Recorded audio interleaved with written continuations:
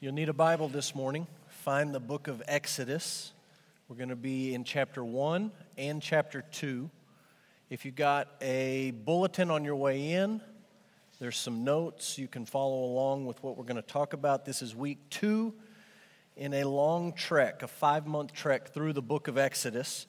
Our passage is Exodus 1:8 all the way through 2:10. And there's just a couple of details I want to throw at you and have you thinking about before we read the passage. The first is this. We're going to read about this morning a couple of Hebrew midwives. And there's debate among scholars about the ethnicity of these women. Their names are Shiphrah and Puah.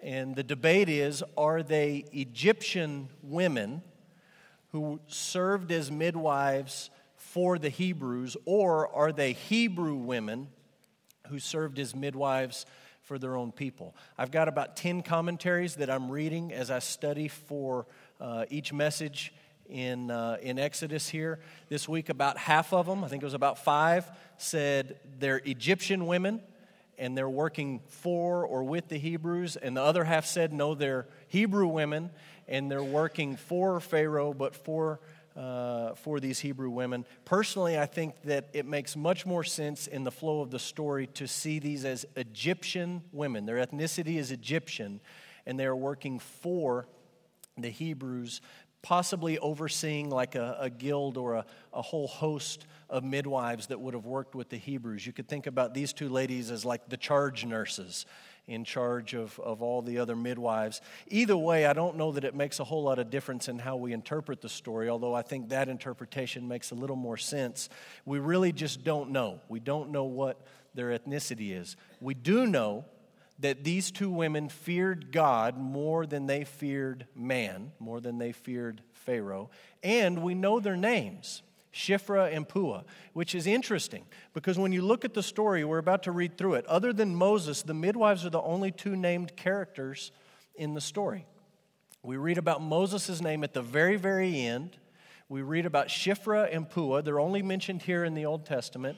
And in the story we're about to read, all the other characters are nameless, which is interesting because later we pick up some of the names. And it's also interesting because some of the names we'd like to know aren't mentioned at all. For example, Pharaoh. Scholars debate and argue, which Pharaoh was it? The Egyptians kept amazing records. We know the lineage and the dynasties and the dates for these pharaohs. And scholars say, well, which one is it talking about? And the author of Exodus really isn't interested. He's just Pharaoh. His daughter is just Pharaoh's daughter.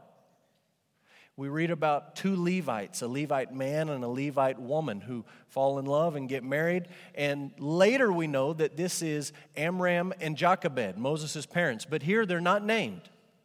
It's just a Levite woman and a Levite man. We're going to read about this baby who was born. He has a sister.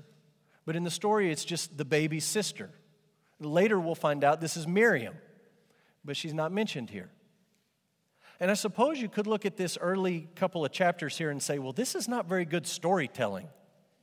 Like, don't you know you're supposed to introduce the characters? Like, we meet them, we want to know who they are. Who is the sister?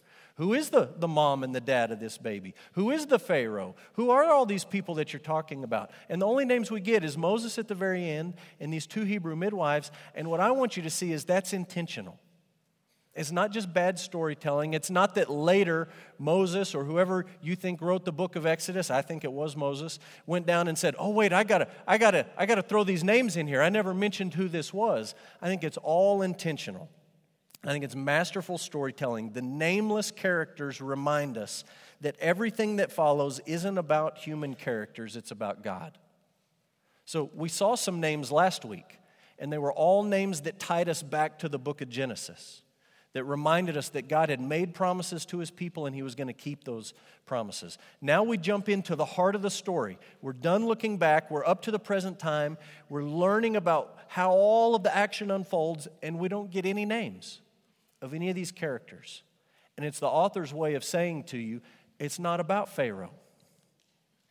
It's not about Amram and Jochebed. It's not about any of these people.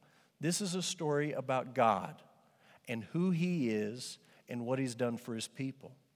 And I mentioned to you last week, this is where all the popular movies about the book of Exodus go off the tracks. They all tell the same story, but they focus on the perspective of the human characters as if the story is really about them. What do we learn from this character? What do we learn from that character? And the author of Exodus, Moses, is telling you right from the bat, it's not about any of these people.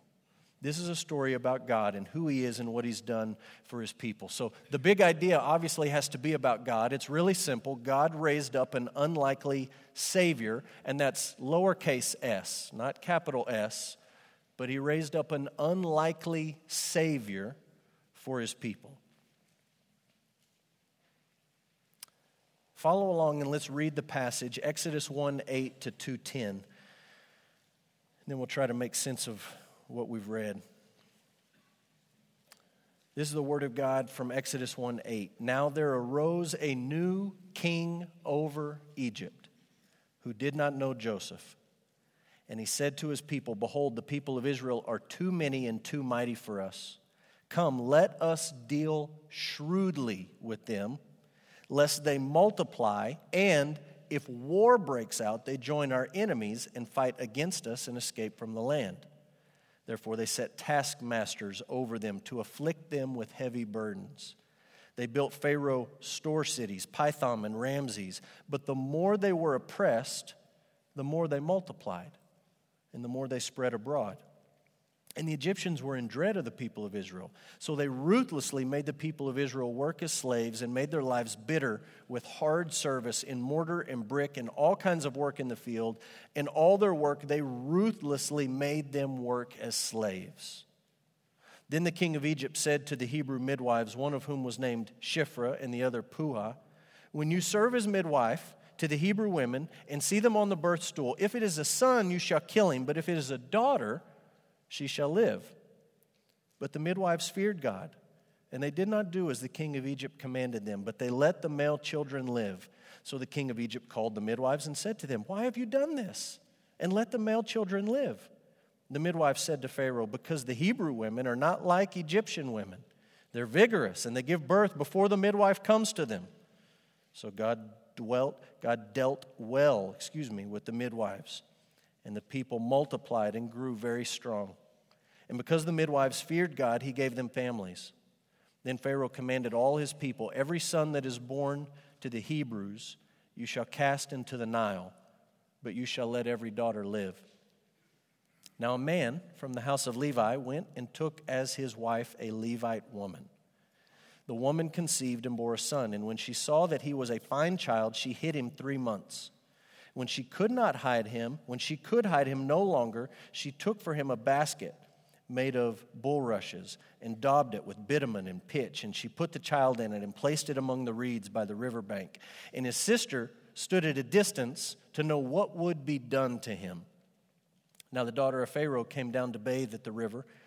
While her young women walked beside the river, she saw the basket among the reeds and sent her servant woman, and she took it. And when she opened it, she saw the child, and behold, the baby was crying. She took pity on him and said, this is one of the Hebrew children. Then his sister said to Pharaoh's daughter, shall I go and call you a nurse from the Hebrew women to nurse the child for you? And Pharaoh's daughter said, go. So the girl went and called the child's mother. And Pharaoh's daughter said to her, take this child away and nurse him for me, and I will give you your wages. So the woman took the child and nursed him. When the child grew up, she brought him to Pharaoh's daughter, and he became her son. She named him Moses, because she said, I drew him out of the water.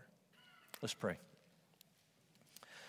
Father, we look at this old story, this ancient story about your people and about how you raised up a Savior in the most unlikely of ways from the most unlikely of places. Father, help us to see truth in your word this morning. Help us to see biblical themes and biblical stories that are repeated from beginning to end. Father, help us to apply them to our lives and help us to leave with a greater knowledge of you and a greater love for you. We pray in Jesus' name. Amen.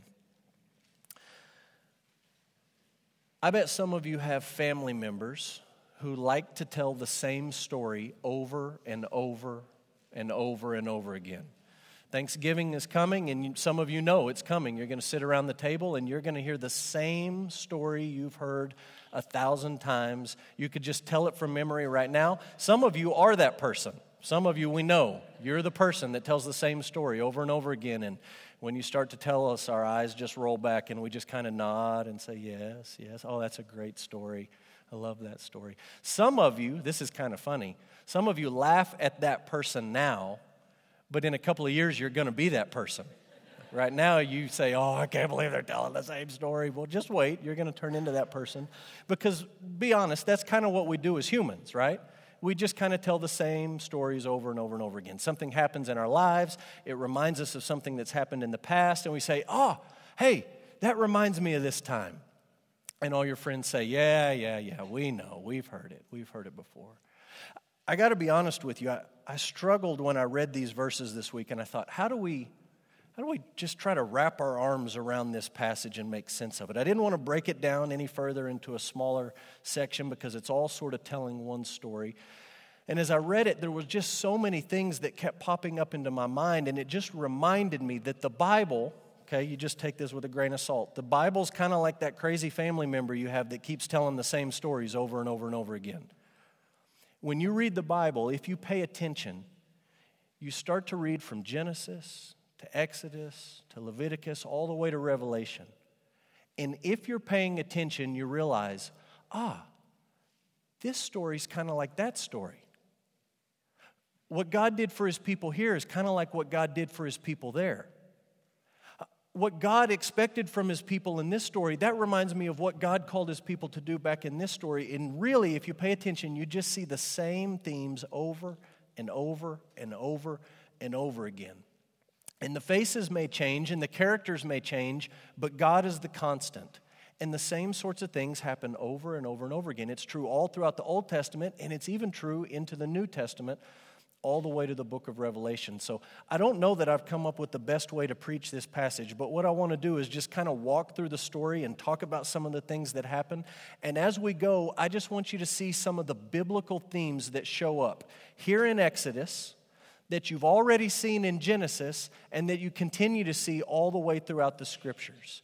And in bringing these themes up, I'm hoping that we sort of give to ourselves a framework to say these are things that happen in the Bible over and over and over again. They're things that you've got to understand if you want to make sense of the stories that you read in Scripture. So 7 biblical themes. I cut my list way down. 7 seemed like a good place to stop. And so we're going to talk about 7 biblical themes in this story. I want you to start looking in the text, and I want you to look between verse 7 and verse 8. In most of your Bibles, there's a little white space there, or at least there's a new paragraph between verse 7 and between verse 8. In that little white space, that little gap, you need to insert in your brain, or you could maybe even make a note, that hundreds of years pass by. Sometimes we just start ticking through the Old Testament stories and we read them as if it's just one thing happened right after another, bang, bang, bang, bang, bang. But between verse 7 and verse 8, hundreds of years go by. And when you come to verse 8 and you meet this new Pharaoh, you read, there arose a new king over Egypt who did not know Joseph. If you read it flat, you say, how could he not know Joseph? He was second in command of all Egypt. Just because you're a new Pharaoh, you've never heard of the vice president or the assistant prime minister or whatever? That doesn't make sense. But hundreds of years have passed. That's an incredible amount of time for people who live in a nation that is barely hundreds of years old. God's people are in Egypt. They're multiplying. We know that from verse 6 and 7. And hundreds of years pass. And a new dynasty comes. And the old dynasty is gone. And there's a new Pharaoh. And maybe he's heard of a guy named Joseph. Maybe he passed history class and he knows all the Abraham Lincolns and the George Washingtons and all the great people in Egyptian history, but he doesn't know Joseph, and he doesn't care about Joseph, and he doesn't have any concern for his people. And right out of the gate, when you jump into this story, we read that he knows he's got to keep a lid on the Hebrews. He knows he can't let this Hebrew problem get out of control. And so he starts off with slavery. We're going to enslave them. We're going to make them work so much they won't even have time to reproduce. We're just going to work them to death. And then the plan escalates. And I think when you read the story, it sort of sounds like Pharaoh calls in these midwives, and it's almost like it's a secret plan to kill the baby boys. It's like he doesn't want everyone to know. He's not making this a public decree. He's just talking to these two women. He's saying, listen, this is what we're going to do. When the babies are born and they're male, we're going to kill the males. And then lastly, when neither of those things work, the plan escalates, and it's full-on genocide. There's no secret about it. He just says to everyone, if a baby boy is born among the Hebrews, chuck it into the Nile. You can imagine the dread for God's people, for a young couple who finds out that they're pregnant, they're expecting. They don't have sonograms, they don't have ultrasounds, they don't have blood tests like we have today. You just have to wait and find out, is it a boy or is it a girl? Do I get to keep my baby girl, or are they going to take my baby boy and throw him into the river? In all of this that you see, Pharaoh is playing the role of the offspring of the serpent.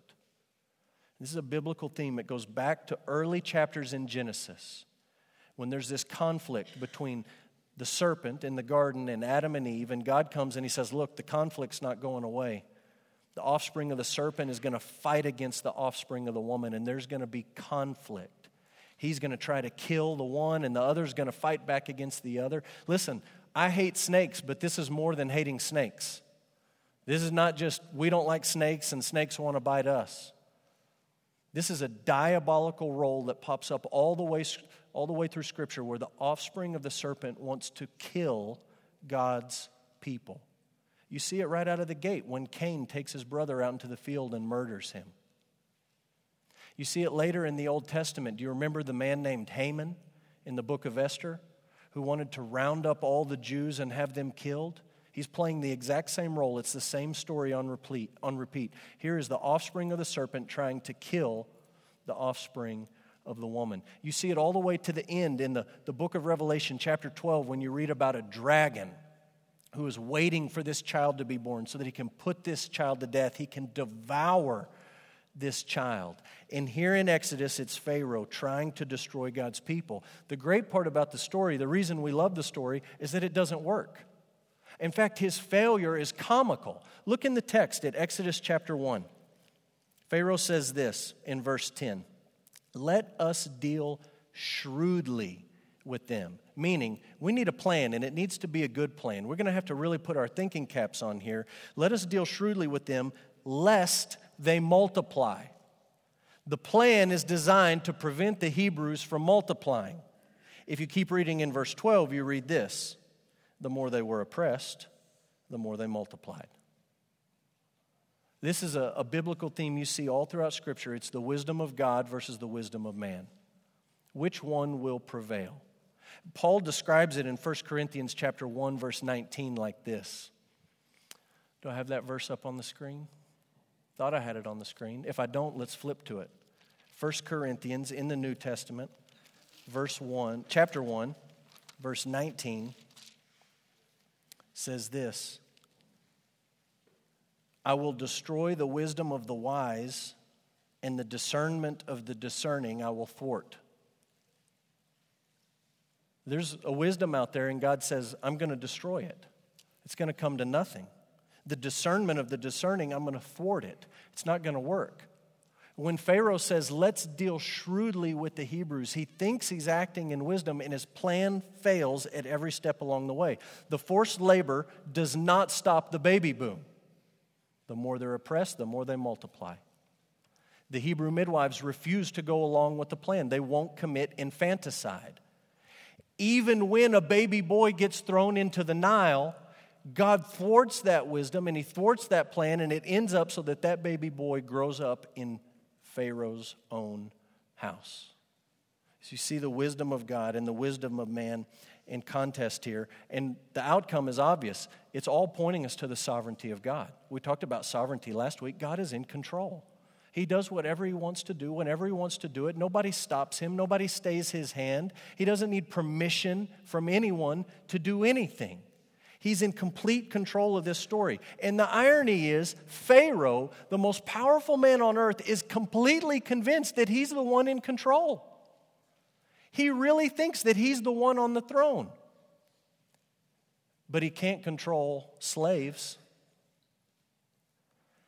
And he can't control midwives. And he can't even control the waters of the Nile that he hopes will drown these baby boys. He's in control of nothing. Look at Daniel chapter 2, verse 21. This comes later, but it continues the theme we're talking about. It says, God, He changes times and seasons. He removes kings and He sets up kings. There may be a part of you when you read that there arose a new king over Egypt and he didn't know Joseph. You almost want to cue the music like, bum, bum, bum. This is bad news. And Daniel says, whoa, whoa, whoa, don't hit the music yet. This is not an accident. This is not a coincidence. God sets up kings and He brings them down. That truth applies from Genesis to Revelation. It applies in the book of Exodus. God was in control of who's on the throne of Egypt. Look what we read in the book of Proverbs. The king's hand is a stream of water in the hand of the Lord. He turns it wherever He will. Kings may make all these decrees and decisions, but God is the one who's ultimately in control of it. All of these commands for slavery and infanticide and genocide, not one of them escapes the control of the Lord's hand. He is sovereign over all of it. That's a biblical theme from Genesis to Revelation. Now, some of us hear about God's sovereignty, and because our hearts are warped and wicked, we say, well, if God's in control, I guess that means that nothing really matters. I guess we just can kick back and whatever's going to happen happens, and we try to sort of pass off some sort of fatalism as if the things that we do don't matter and the things that we experience are insignificant because God's just in control of that. And this story pushes back against those tendencies in our heart in two ways. The first way is this. The story points us to the reality of suffering. The reality of suffering. Did you notice how the author piles up these words in verse 13 and 14? They ruthlessly made them work as slaves. They made their lives bitter with hard work. They had to do work in mortar and brick and in the field. In all their work, they ruthlessly made them work as slaves. This was suffering for the people. God was in control, but the people were suffering. We shouldn't deny that or pretend that the Bible somehow exempts God's people from suffering. God's people are never in the Bible exempt from suffering. Jacob's family experienced a famine that forced them to move to Egypt. It's hard for people in the United States to think about what a famine would be like, but let's just say at the very least, their bellies were hungry. They had no food. They did not know where this afternoon or tomorrow's meal was going to come from. They were hungry. They end up in Egypt and they're slaves. They're enslaved by the Egyptians, and it's ruthless and it's bitter. When they come out, they experience suffering throughout the rest of the Old Testament story. They end up in the Promised Land, but just read the book of Judges. They suffered over and over and over. God gave these foreign nations to oppress the people and to drive them back. They experienced suffering. In the exile, when God kicked His people out of the Promised Land for their disobedience, there was incredible suffering. We read the stories of the exile, and it just sort of says Nebuchadnezzar came and he hauled them out of the land, and we read it and we don't think about it much. But there's one little story that just sort of gives you a glimpse of what the suffering was like. The last king of Judah was a man named Zedekiah, and in this last invasion where Babylon came to conquer the people and flatten the temple, Zedekiah was taken with his sons, and he was forced to kneel down before these Babylonian military leaders, and his sons were slaughtered right in front of his face, and then his eyes were plucked out, so that the last thing that he saw was his sons dying in front of him. That's the kind of suffering that they've experienced. God's people have never been exempt from suffering. Jesus wasn't exempt from suffering. The Bible says that He was a man of sorrows and acquainted with grief. The New Testament church was not exempt from suffering. You can read about it in the book of Acts. You can read it in the letters that the Apostle John wrote to the churches in the first few chapters of Revelation. God's people have never been exempt from suffering. When we see news stories like we saw last Sunday about people walking into a church and slaughtering people for seemingly no reason, it just shocks us. And it shocks us because in this country, most of the time, most of us are pretty comfortable. We don't experience great suffering like some of our brothers and sisters around the world do. And an incident like last week reminds us suffering is real. God's people have never been exempt from suffering. And it's not helpful to a person who's suffering to come to them tritely and say, well, God's in control. Well, God's sovereign. He is. But it doesn't take away their suffering. And it doesn't make them feel better about it in the moment. And we're reminded right here, yes, God is sovereign, but suffering is real, and God's people have never been exempt from it. Here's one more check to the idea of God's sovereignty, and it's the responsibility of man. The fact that God was in control of everything that happened in this story in Exodus in no way absolved human beings of the responsibility of being obedient and courageous. That's why these two midwives are named, Shiphrah and Puah. God was in control, but they, on their part, had to take obedient, courageous action, and it was risky for them. The book of Hebrews in chapter 11, I think it's verse 23, commends Moses' parents for hiding him. What they were supposed to do was throw him in the river, and instead they defied Pharaoh and they hid this baby boy as long as they could. They're commended for that. In the book of Acts, just to see the biblical theme play out, Acts 4:19, Peter stands up before the authorities in Jerusalem, and he says, we are going to obey God rather than you. It may cost us, but we believe he's in control. We know Peter believed that. Just keep reading in Acts 4. He says, of the worst thing that ever happened, the crucifixion of God's Son, God completely ordained it. He predestined it. What happened to Jesus was exactly what God planned to happen. He was in control, but that didn't mean Peter just sat back and said, well, whatever's going to happen is going to happen. He stood up and he was obedient and he was courageous. You see the responsibility of man here. I want you to look at Exodus 2:3. This is one of the neatest parts of the story. The text says in the ESV, when she could hide him no longer, here's one of these courageous acts.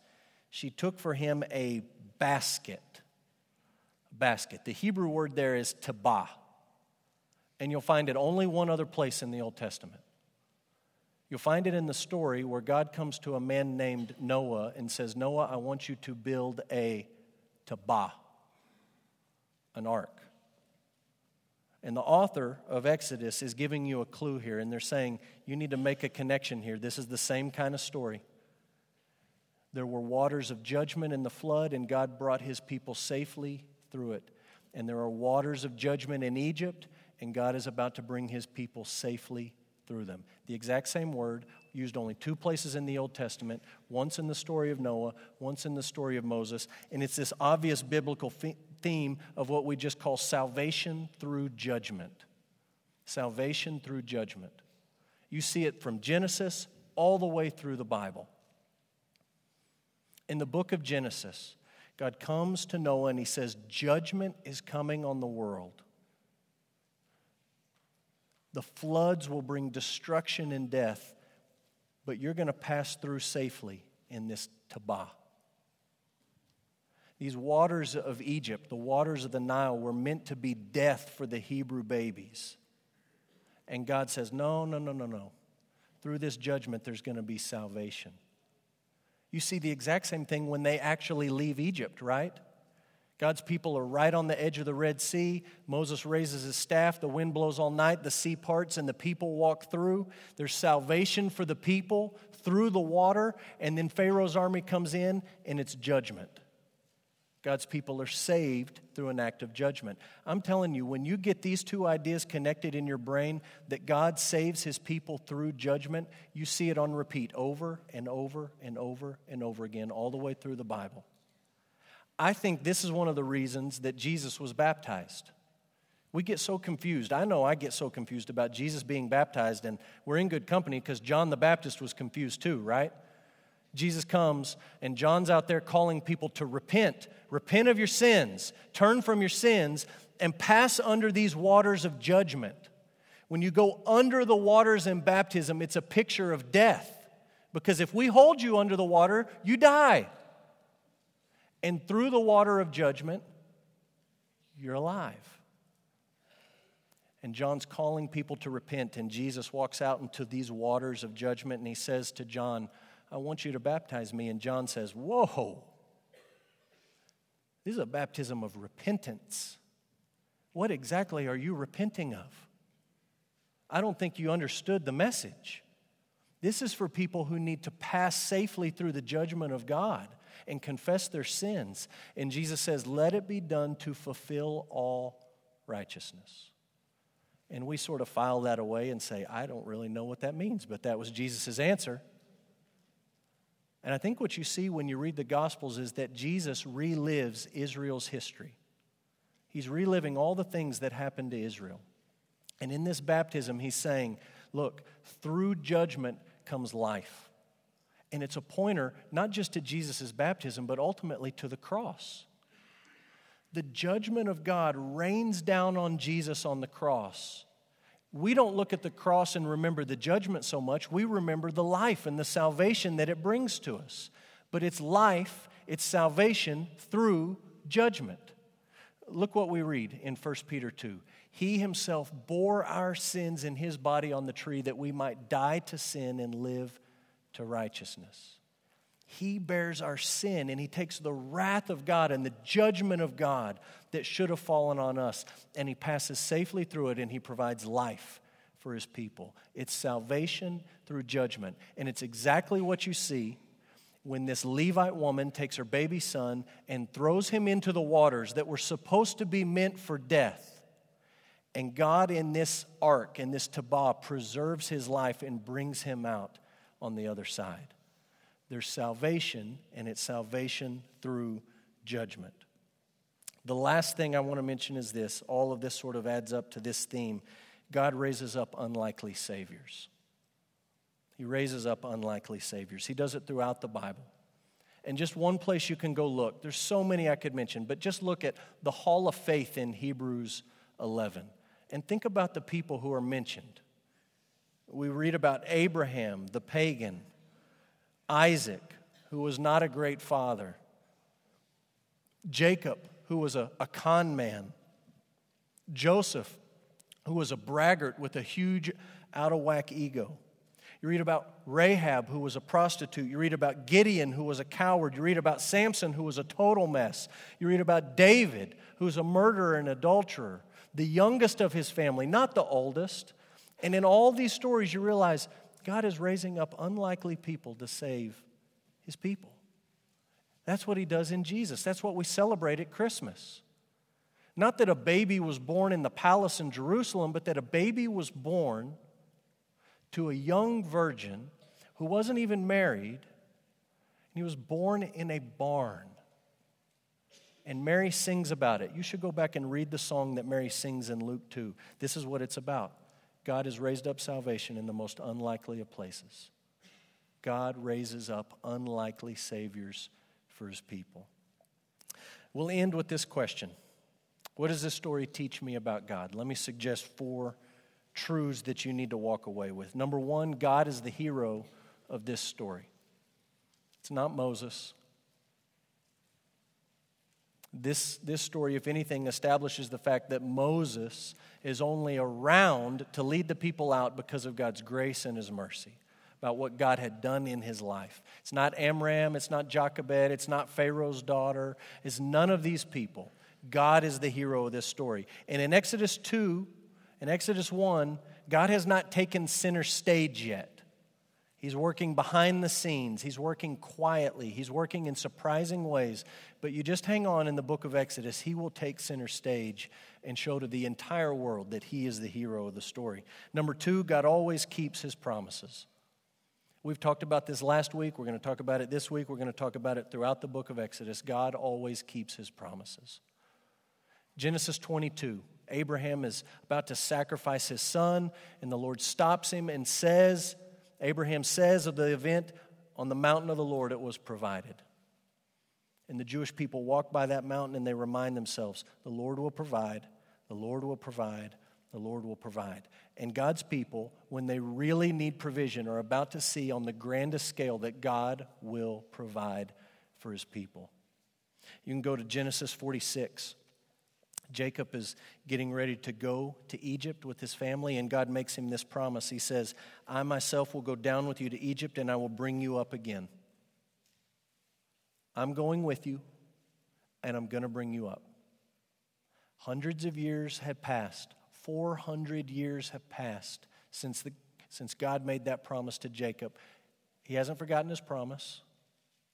He's not working off Jacob's timetable. He's going to keep his promise. Genesis 50, God speaking through Joseph. And Joseph says to his brothers, God will visit you and bring you up out of this land to the land he swore to Abraham, Isaac, and Jacob. He knows he's about to die, and he says, God is going to come. And he's going to bring you out of here, and he's going to take us back to our homeland where Abraham and Isaac and Jacob were.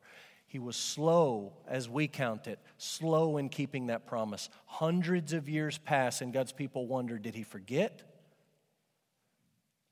Has he forgotten us? He hasn't forgotten.